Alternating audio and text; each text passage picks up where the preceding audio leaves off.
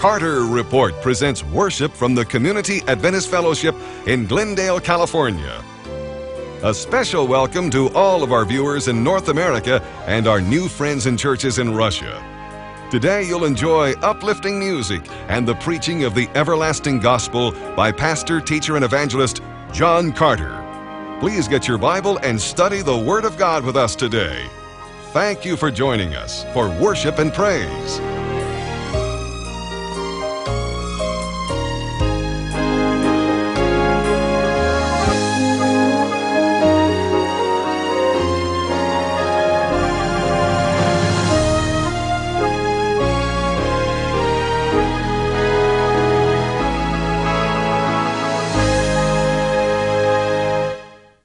I'd like to introduce today Elder Norm Matiko, who has just returned from Nizhny Novgorod, Moscow, and the city of Kiev. Kiev is very much on our minds at this time because we are planning to commence there in just 8 weeks' time. By the time the folks see this, it's going to be, of course, shorter.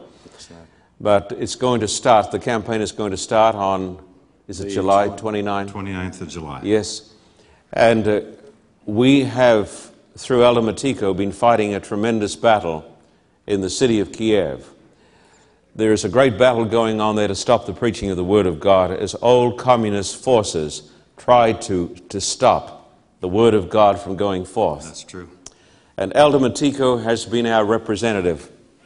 We want to say today, and we want to send a special greetings to all of our viewers on television and let them know that we need their prayers and we need their support in a very special way at this time. There are thousands and thousands, tens of thousands of lives now in the balance.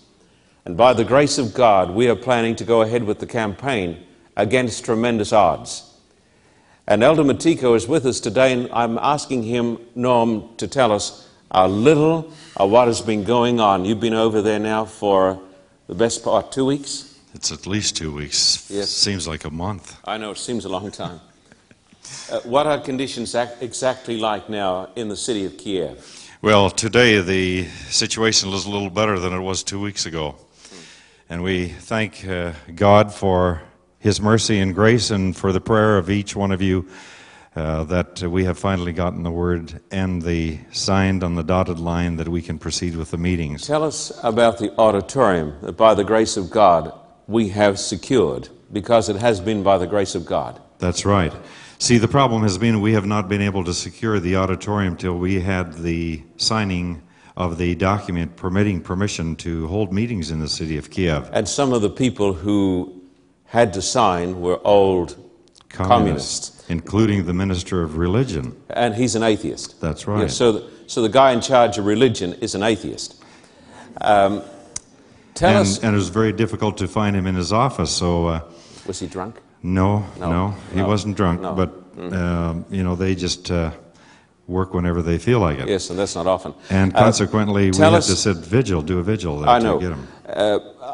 The people, now you may think this is a little too dramatic, but our church members had to sit outside that hall day after day, hoping that the man would come to work.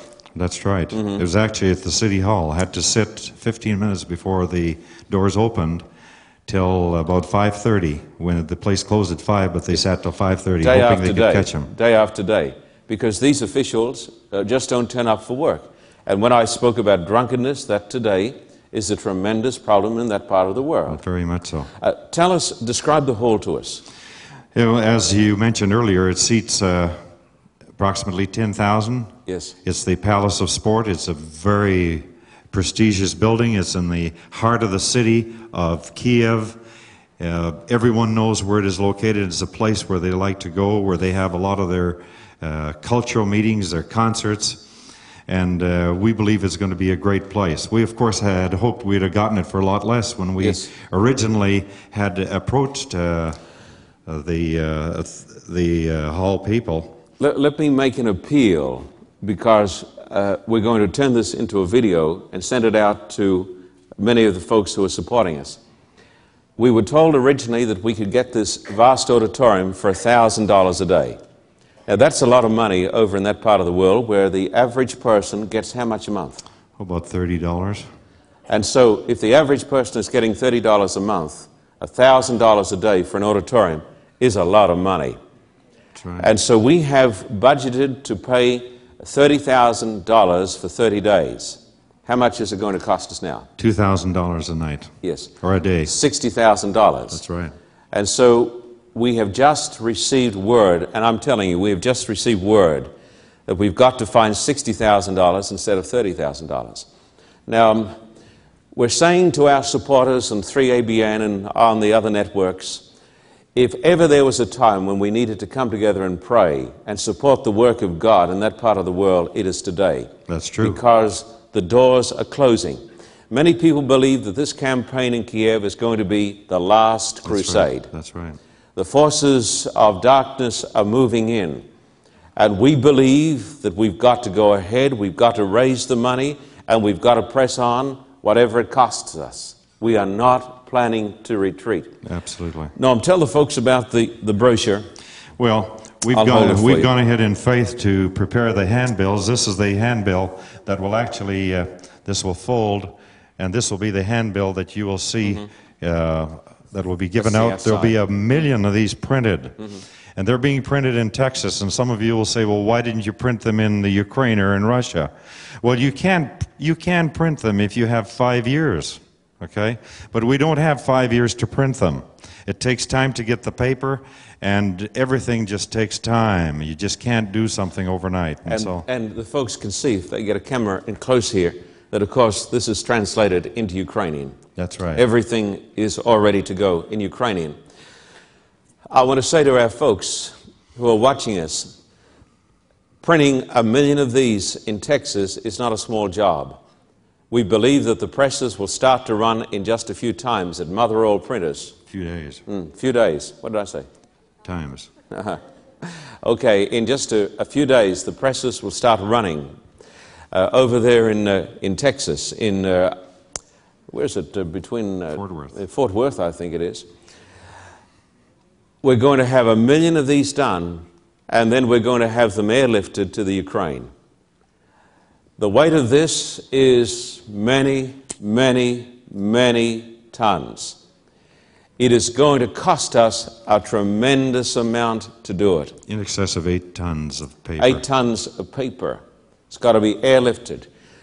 And then we've got to battle with the authorities to get the stuff out of customs. The stuff could sit in customs for a month, and if they want to, then they can charge us a tremendous price. They could charge us, if they wanted to, $30,000 or $40,000 simply to release it from customs.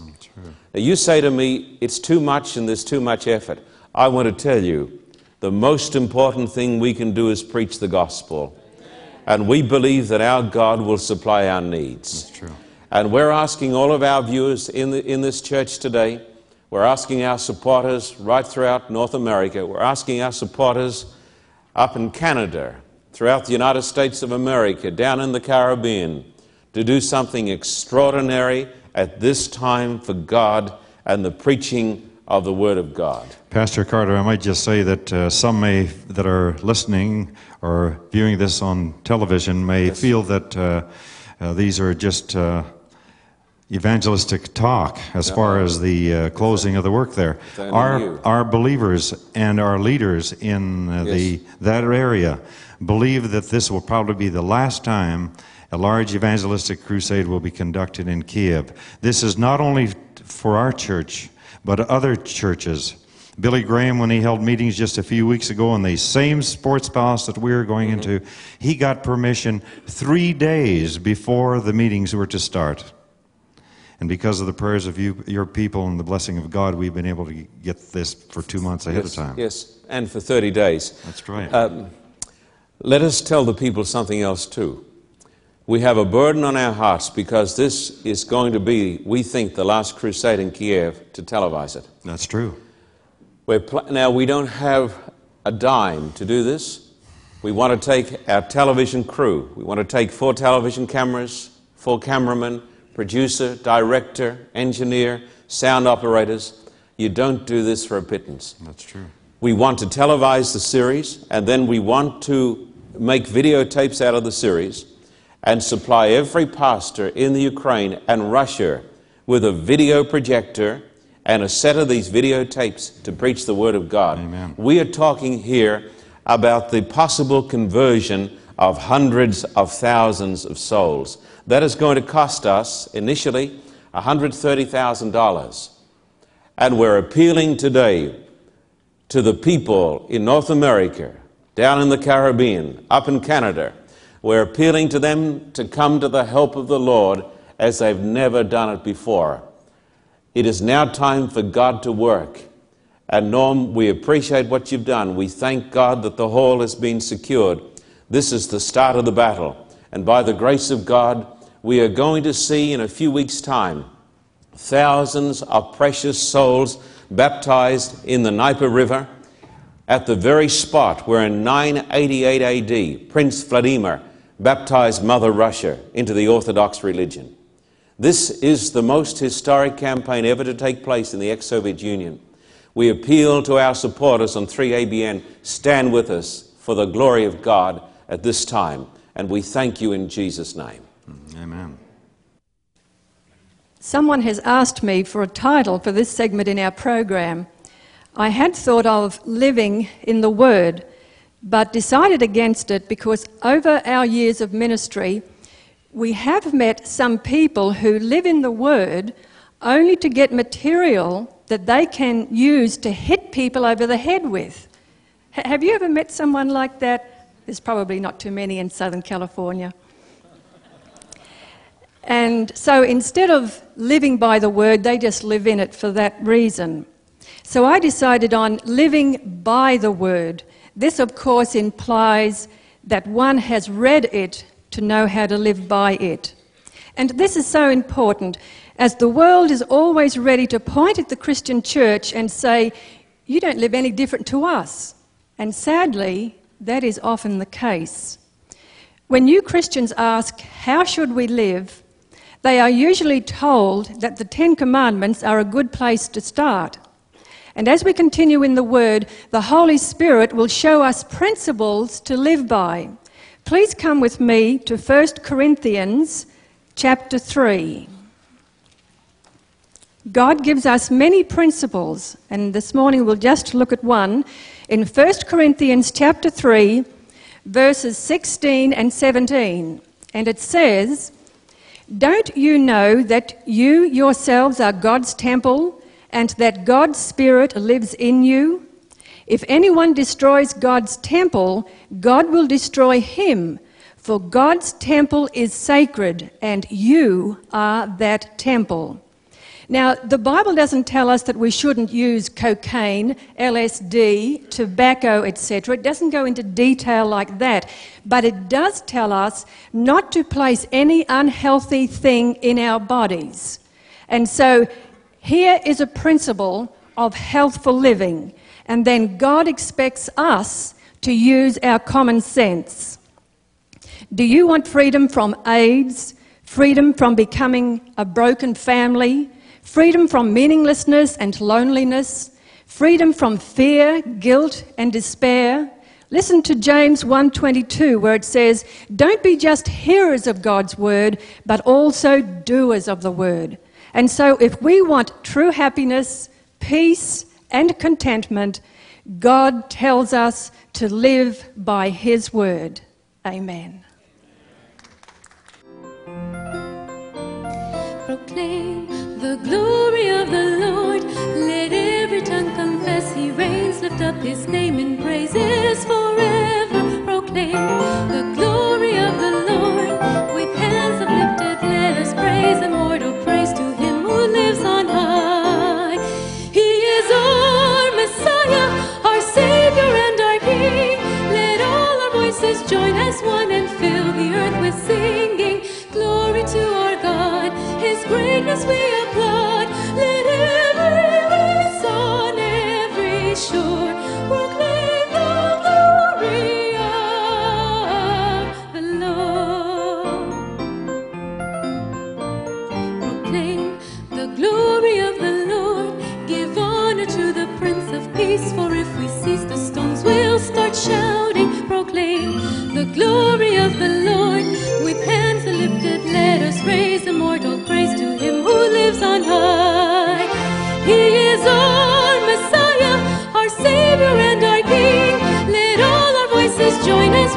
fill the earth with singing. Glory to our God, His greatness we applaud. Let every voice on every shore proclaim the glory of the Lord.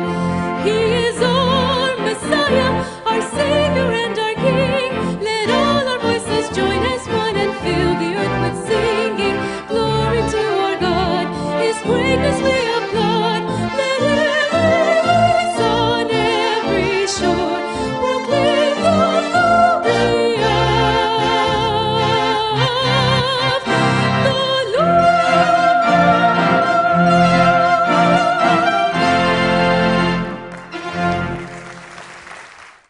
We want to thank Martha today for bringing us that music. I want to thank Paul Mickelson too for playing for us. I'd like you to take your Bibles today and turn with me to Daniel chapter 4 and verse 1.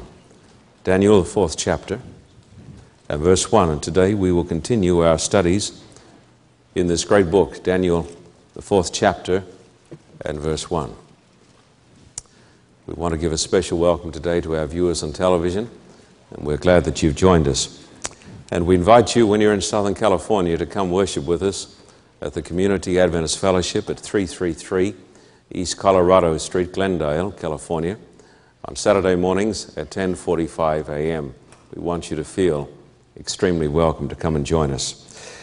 Daniel chapter 4 and verse 1, and this is the chapter on Nebuchadnezzar's dream of a tree. Verse 1 says, King Nebuchadnezzar, to the peoples, nations, and men of every language who live in all the world, may you prosper greatly. Daniel chapter 4, in many ways, is the most remarkable chapter in the Bible because it describes the conversion of Babylon's king. In history, there was nobody, at least in ancient history, as famous or more famous than Nebuchadnezzar.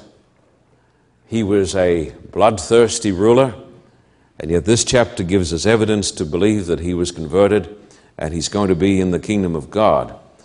When a person reads Daniel chapter 4, it is like reading the story of the conversion of some modern-day dictator like Stalin or perhaps even Saddam Hussein. And yet it is true. This chapter indicates that this man, who was the ancient Saddam Hussein, living in exactly the same area of the world, was converted to Christ and became a child of God, and he's going to be with Daniel in the kingdom of God. There are great eternal truths that are taught in Daniel chapter 4 that I want you to notice today. Number one, that the Most High God rules above human government. And even when things appear to be out of control, it is only an appearance because God is in control. And men and nations have a probationary period. God has drawn a line in the sand. And God says to individuals, as He says to nations, if you step over that line, you will invite destruction and judgment. There's another great truth that we discover when we read this chapter. Listen to this. Whoever makes his happiness depend on anything lower than the heavens, less enduring than the stars, and less stable than the Creator God Himself, invites destruction. And so in this chapter, we have a man who becomes engrossed with the things of this world and his great accomplishments. And when he is standing at the very pinnacle of earthly power and success, he becomes a madman under the curse of God. But there's another great truth in this book that I want you to notice and think about today. And here it is. And I think this is the greatest of all truths. There is hope and there is mercy for the greatest sinner. If God could save a man like Nebuchadnezzar, is there any limit to the power of God? This chapter is an illustration of God's grace abounding. And therefore, today, I want every person to recognize that from this chapter we have hope for the worst person in the world. If Nebuchadnezzar is going to make it to the kingdom of God, my friend, then so can you and so can I. Please notice Daniel 4, verses 1 to 3. King Nebuchadnezzar. This is a chapter written largely by Nebuchadnezzar. King Nebuchadnezzar, to the peoples, nations, and men of every language who live in all the world, may you prosper greatly. It is my pleasure to tell you about the miraculous signs and wonders that the Most High God has performed. How great are his signs, how mighty his wonders. His kingdom is an eternal kingdom. His dominion endures from generation to generation. Now, my friend, these are not just the words of a pagan king. These are the words of a man whose heart has been touched by the grace of God. Here is a man who, after his experience, gives glory and praise to the God of heaven, because now he has become a child of the God of heaven. And this chapter tells us how God dealt with this man and how God led him into the kingdom of God. Notice the story of the dream. Verse 4. Daniel 4, verse 4. I, Nebuchadnezzar, was at home in my palace, contented and prosperous. I had a dream that made me afraid. This man was a great dreamer, wasn't he? As I was lying in my bed, the images and visions that passed through my mind terrified me. So I commanded that all the wise men of Babylon be brought before me to interpret the dream for me. When the magicians, enchanters, astrologers, and diviners came, I told them the dream, but they could not interpret it for me.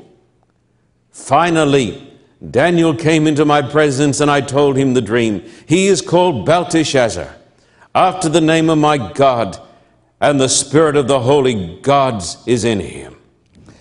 And so, the import of these verses is to tell us again of the impotency of the wise men of Babylon. This is a little bit like Daniel 2. The king has a dream.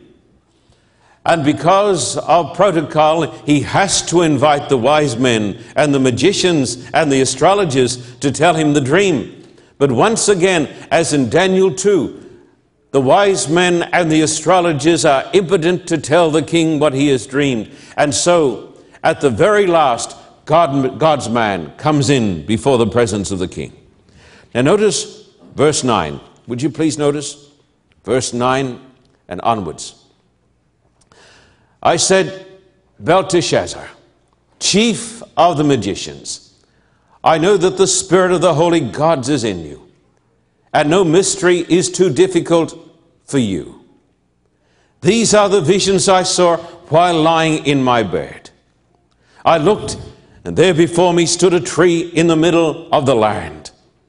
The tree grew large and strong, and its top touched the sky. It was visible to the ends of the earth. Its leaves were beautiful, its fruit abundant, and on it was food for all. Under it the beasts of the field found shelter, and the birds of the air lived in its branches. From it every creature was fed.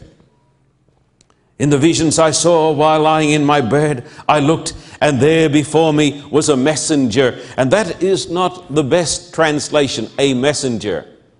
The King James Version here is more accurate because the King James Version says a watcher. Not just a messenger, but a watcher. Did you know, my friend, that there are divine watchers? Did you know that God is watching us? And that everything we do is open to the eye of Almighty God? And the Bible here talks about the coming down from heaven of a divine watcher. It says here a messenger, but I say again, better to translate it, a watcher. A messenger, a holy one coming down from heaven. He called in a loud voice, cut down the tree, trim off its branches, strip off its leaves, scatter its fruit. Let the animals flee from under it and the birds from its branches. But let the stump and its roots bound with iron and bronze, remain in the ground, in the grass of the field. Let him be drenched with the dew of heaven, and let him live with the animals among the plants of the earth. Let his mind be changed from that of a man. Let him be given the mind of an animal, till 7 times or 7 years pass by for him. The decision is announced by messengers or watchers. The holy ones declare the verdict, so that the living may know that the Most High is sovereign over the kingdoms of men, and gives them to anyone he wishes, and sets over them the lowliest of men. This is the dream that I, King Nebuchadnezzar, had. Now, Belteshazzar, tell me what it means, for none of the wise men in my kingdom can interpret it for me, but you can, because the Spirit of the holy gods is in you. Now, thank you. I want you to think now of the vision. As the king is sleeping, this proud potentate, this man who inscribed his name on literally hundreds of thousands of bricks, saying, I have built this kingdom for my glory, and there is none like unto me. As this mighty potentate and king is sleeping, he sees a great tree. And this is a tree that spreads across the world. And the birds of the air dwell in the branches of the tree, and the animals of the earth find shade under its branches. And as he is dreaming, he hears the voice of a holy one, a watcher. More than a messenger, but a watcher. And the watcher cries out, hew down the tree, cut off its branches. Let the animals get away from under it, lest they be destroyed. Cut down the tree, and let 7 years pass over him. Let his mind be changed. Let his mind be changed from that of a human being to that of an animal. And let him live with the beasts of the field. Let him go out and let his body become wet with the dew of the field. And let 7 times pass over him until he knows that God rules in heaven. But then there is grace that is given. There is mercy that is indicated, because God says, leave the stump, leave the root in the ground, banded about by iron and brass, so that he might know that man does not have the final say, but there is a God in heaven who is the sovereign Lord of the universe. And so he says to Daniel, Belteshazzar, tell me the dream and explain the dream to me, so that I can understand this dream that has terrified me in the night visions. I want you now, please, to notice the interpretation of the dream. And this dream tells us that there is an almighty God. Would you please notice it? We will start at verse 19 again. Then Daniel, also called Belteshazzar, was greatly perplexed for a time, and his thoughts terrified him. So the king said, Belteshazzar, do not let the dream or its meaning alarm you. Belteshazzar answered, my lord, if only the dream applied to your enemies and its meaning to your adversaries. The tree you saw, which grew large and strong, with its top touching the sky, visible to the whole earth, with beautiful leaves and abundant fruit, providing food for all, giving shelter to the beasts of the field, and having nesting places in its branches for the birds of the air. You, O king, are the tree. You are the man. You are the tree. You have become great and strong. Your greatness has grown until it reaches the sky, and your dominion extends to the distant parts of the earth. You, O king, saw a watcher, a messenger, a holy one coming down from heaven and saying, cut down the tree and destroy it, but leave the stump bound with iron and bronze in the grass of the field, while its roots remain in the ground. Let him be drenched with the dew of heaven. Let him live like the wild animals until 7 times pass by for him. This is the interpretation, O king, and this is the decree the Most High has issued against my lord the king. You will be driven away from people and will live with the wild animals. You will eat grass like cattle and be drenched with the dew of heaven. 7 times or years will pass by for you until you acknowledge that the Most High is sovereign over the kingdoms of men and gives them to anyone he wishes. The command to leave the stump of the tree with its roots means that your kingdom will be restored to you. When you acknowledge that heaven rules, therefore, O king, be pleased to accept my advice. Renounce your sins by doing what is right, and your wickedness by being kind to the oppressed. It may be then your prosperity will continue. Let's talk about it. The tree represents the king of the greatest kingdom of the ancient world. This great tree that spreads out around the earth is none other than Nebuchadnezzar. And the verdict is this, that the king is going to be cut down in the prime of his manhood. And an awful curse is going to rest upon him. And he's going to be driven out of the kingdom.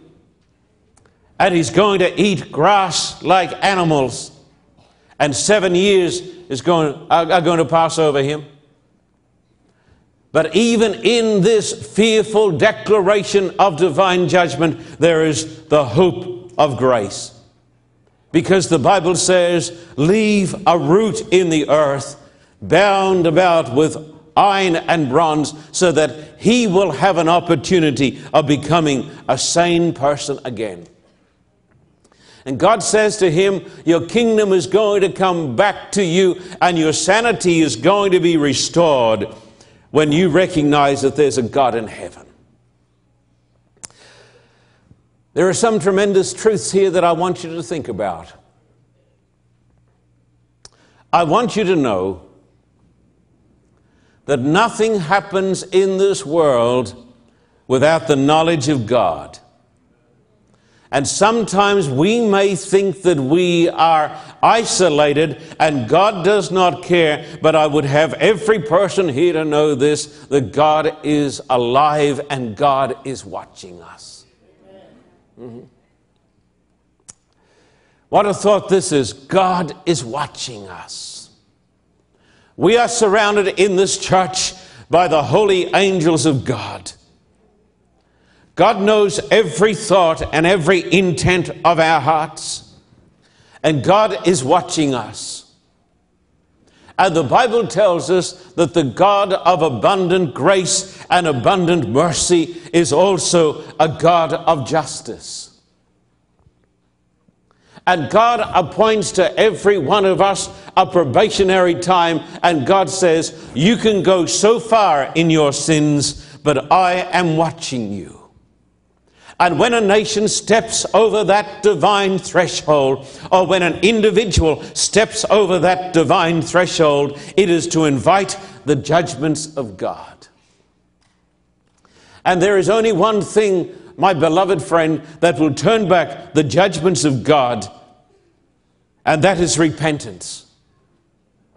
This is an unpopular word today, but did you know that repentance is mentioned over and over in the Bible? I think baptism is mentioned less than a dozen times in the New Testament, but repentance is mentioned about 100 times.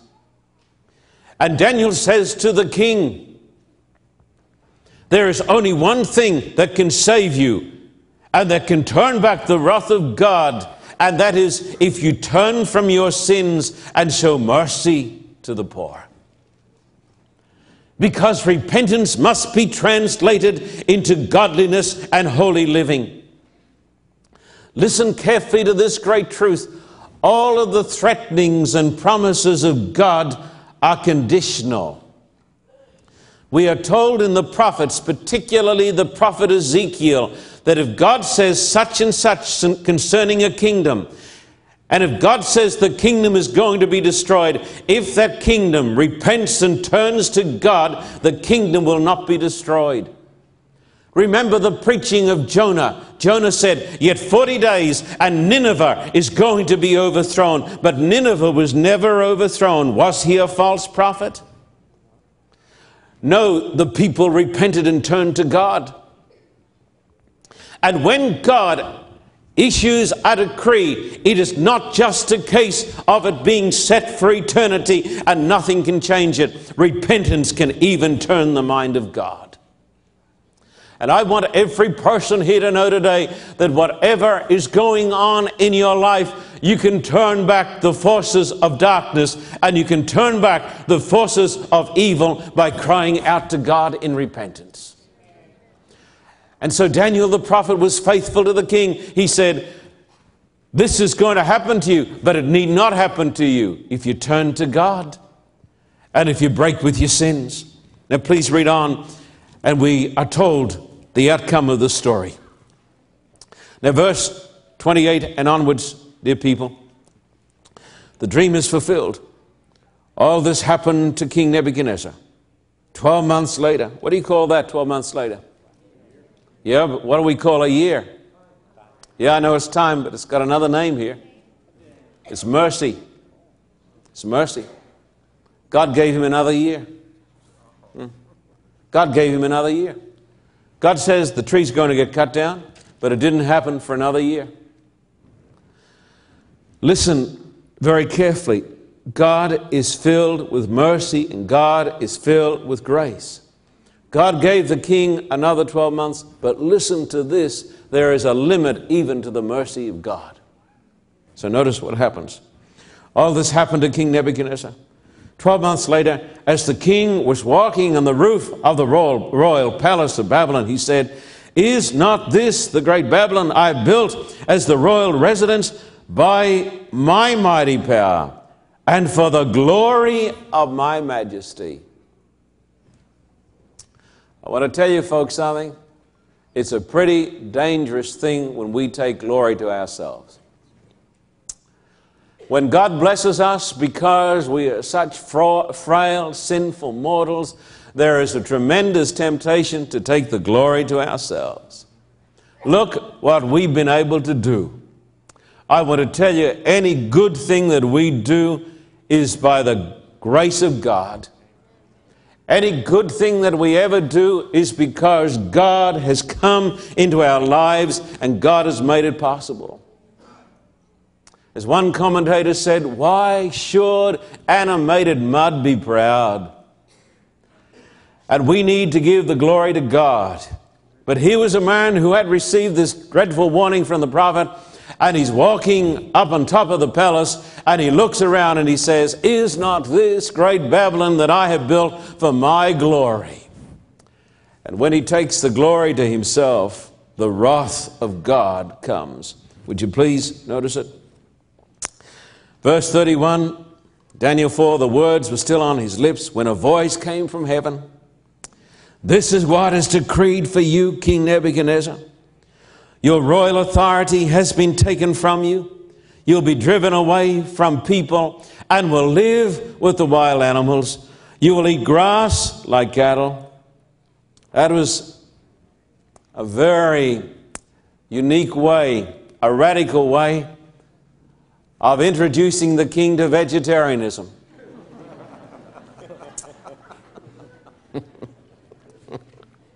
Sorry about that.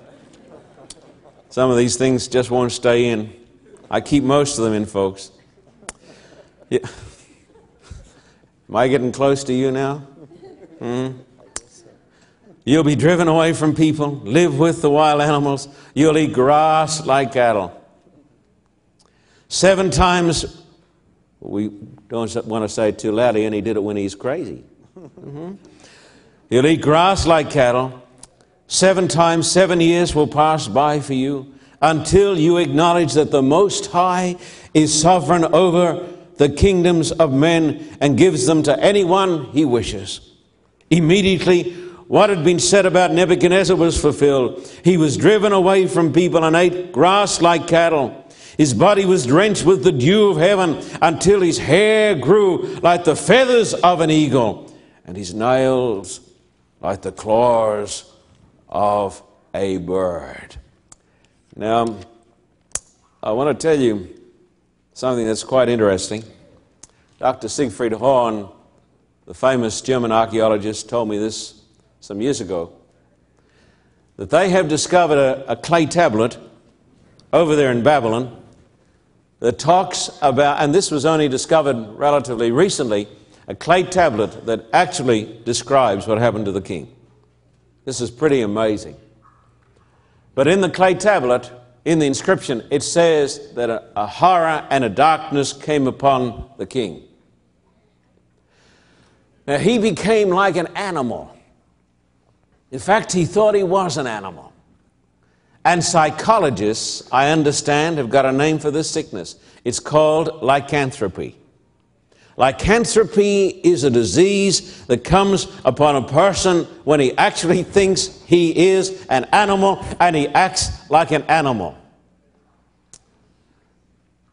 Here comes another one, which makes me think of a man who was seeing a psychologist because he thought he was a dog.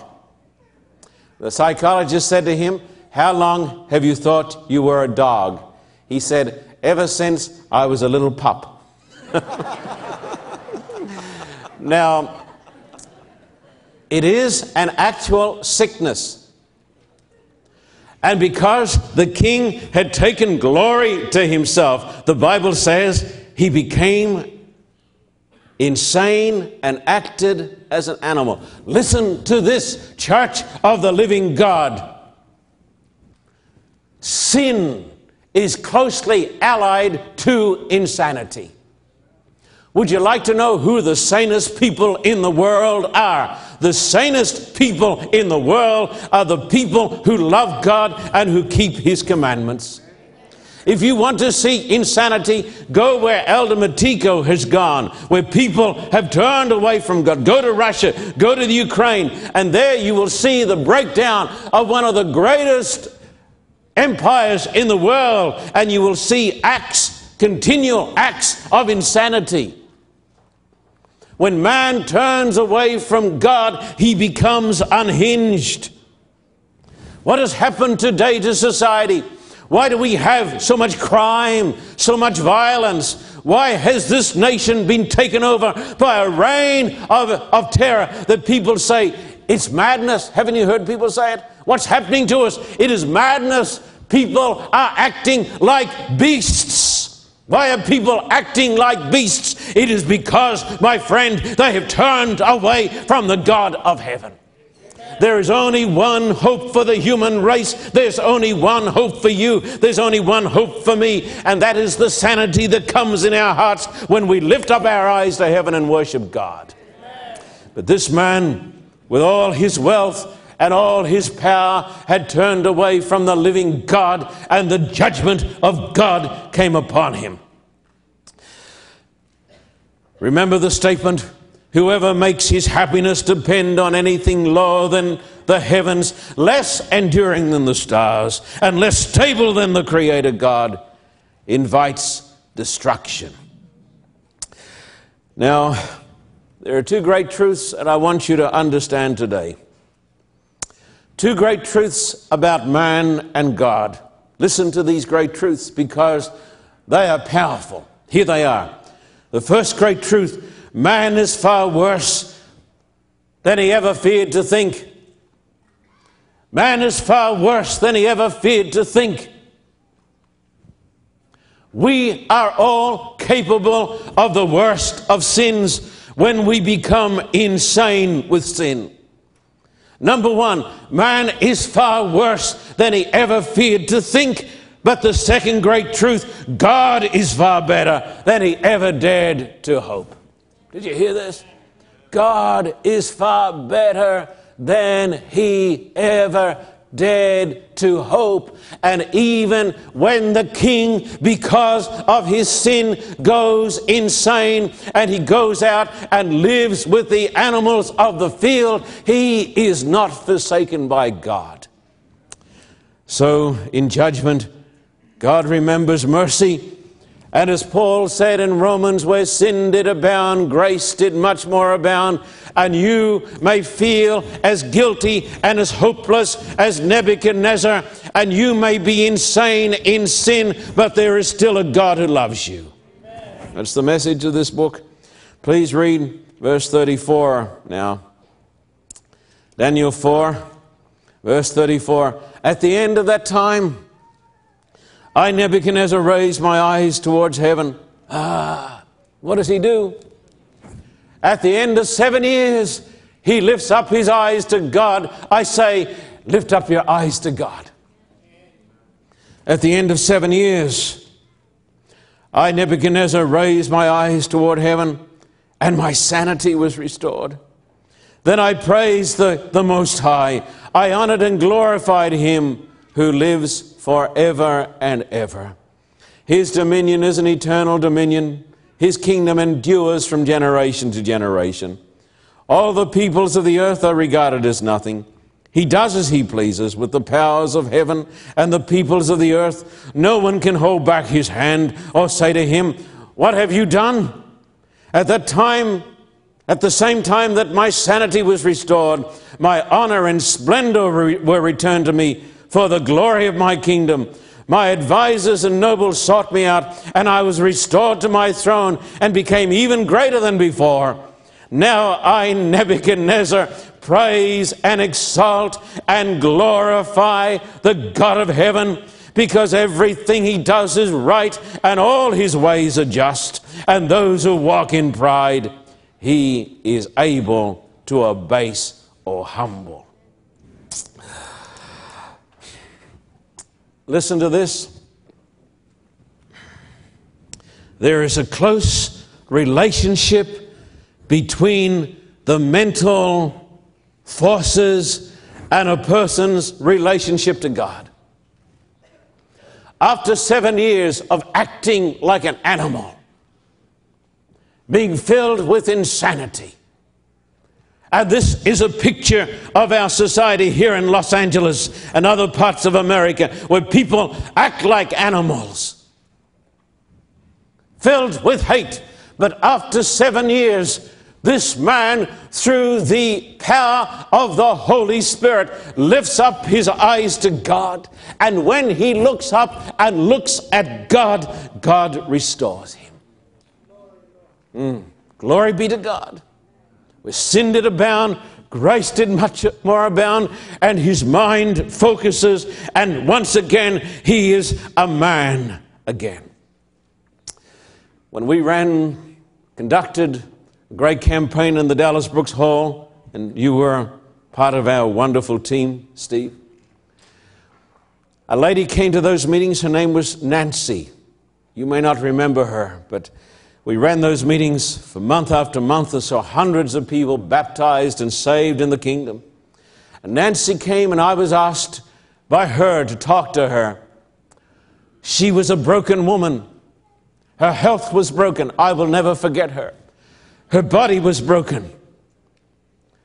I thought to myself, after talking to her, I will be honest with you, I thought, I don't think much can be done. She's gone so far. Her mind has gone. Her body is broken. She's been on drugs. Her family has fallen apart. And then she did something else. She left our meetings and she got tied up with a bunch of religious fanatics. And I thought, it is hopeless. But she started to read the Bible, because I tell people this over and over again. Read the Bible, I say. Read the Bible. I said, Nancy, read the Bible.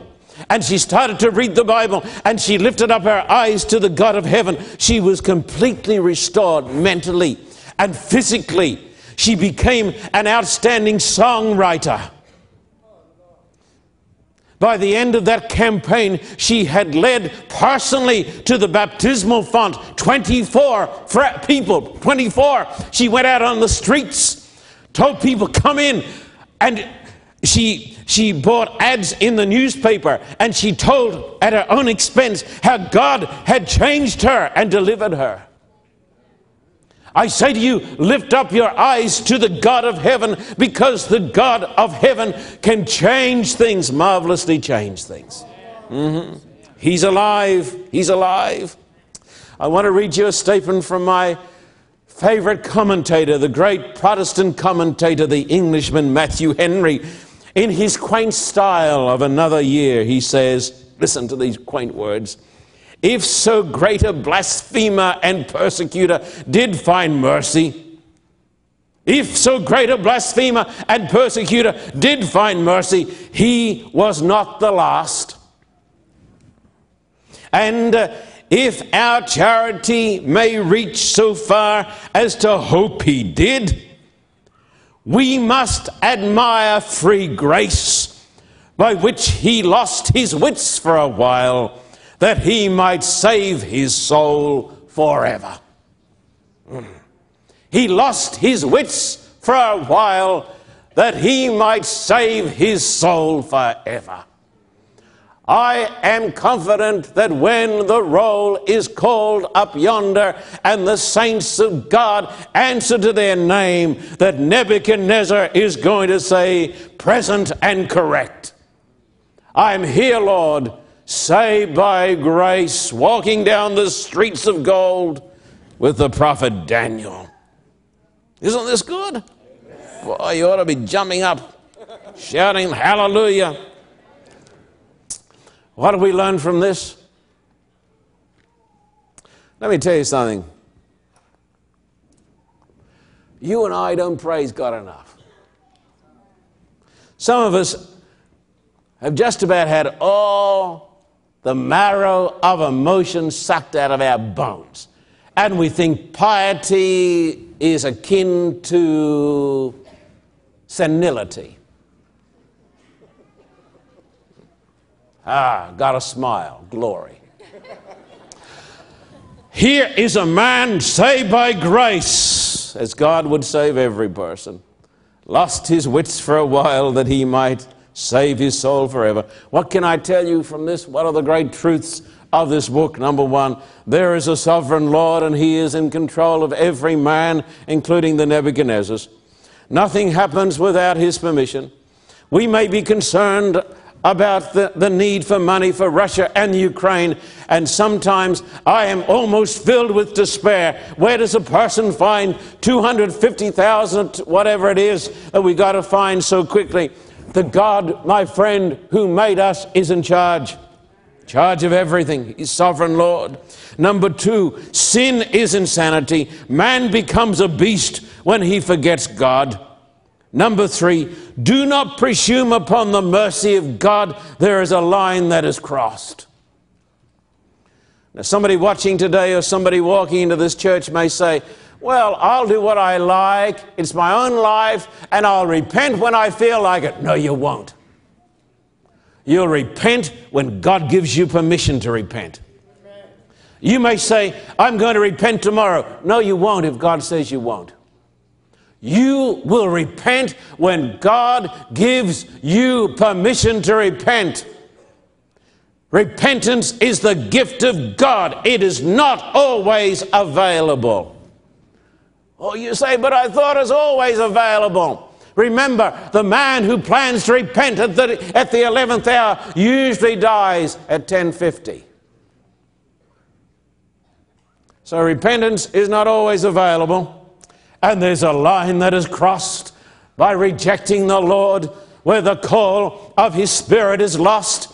As you travel along with the pleasure-mad throng, have you counted the cost? There may be somebody listening to my voice today, and you take one more step, and you're going to step over into darkness and into oblivion or insanity. There's a line that is crossed. Step back from the line. Do not presume upon the mercy of God. But remember this, there's mercy and grace for all. Grace, grace, marvelous grace, grace that is greater than all my sin. And where sin did abound, God's grace did much more abound. And if the Almighty God can save, a potentate like Nebuchadnezzar, he can save you and he can save me. Because he is greater than our sins. Therefore, here is the punchline, therefore, lift up your eyes to the heavens. Lift up your eyes to the heavens. Take your eyes out of the dirt. Take your eyes out of the television set. Take your eyes out of the trashy novels. Take your eyes out of impurity. Take your eyes out of your checkbook. Take your eyes out of yourself. Put your eyes upon Christ. Put your eyes upon Christ. Lift up your eyes and worship and acknowledge and obey him. Nebuchadnezzar said, now I extol and worship and honor the God of heaven. He sets up kings, he overthrows kings. His kingdom endures forever and ever. Let God be God in your life. Amen. Glory be to God.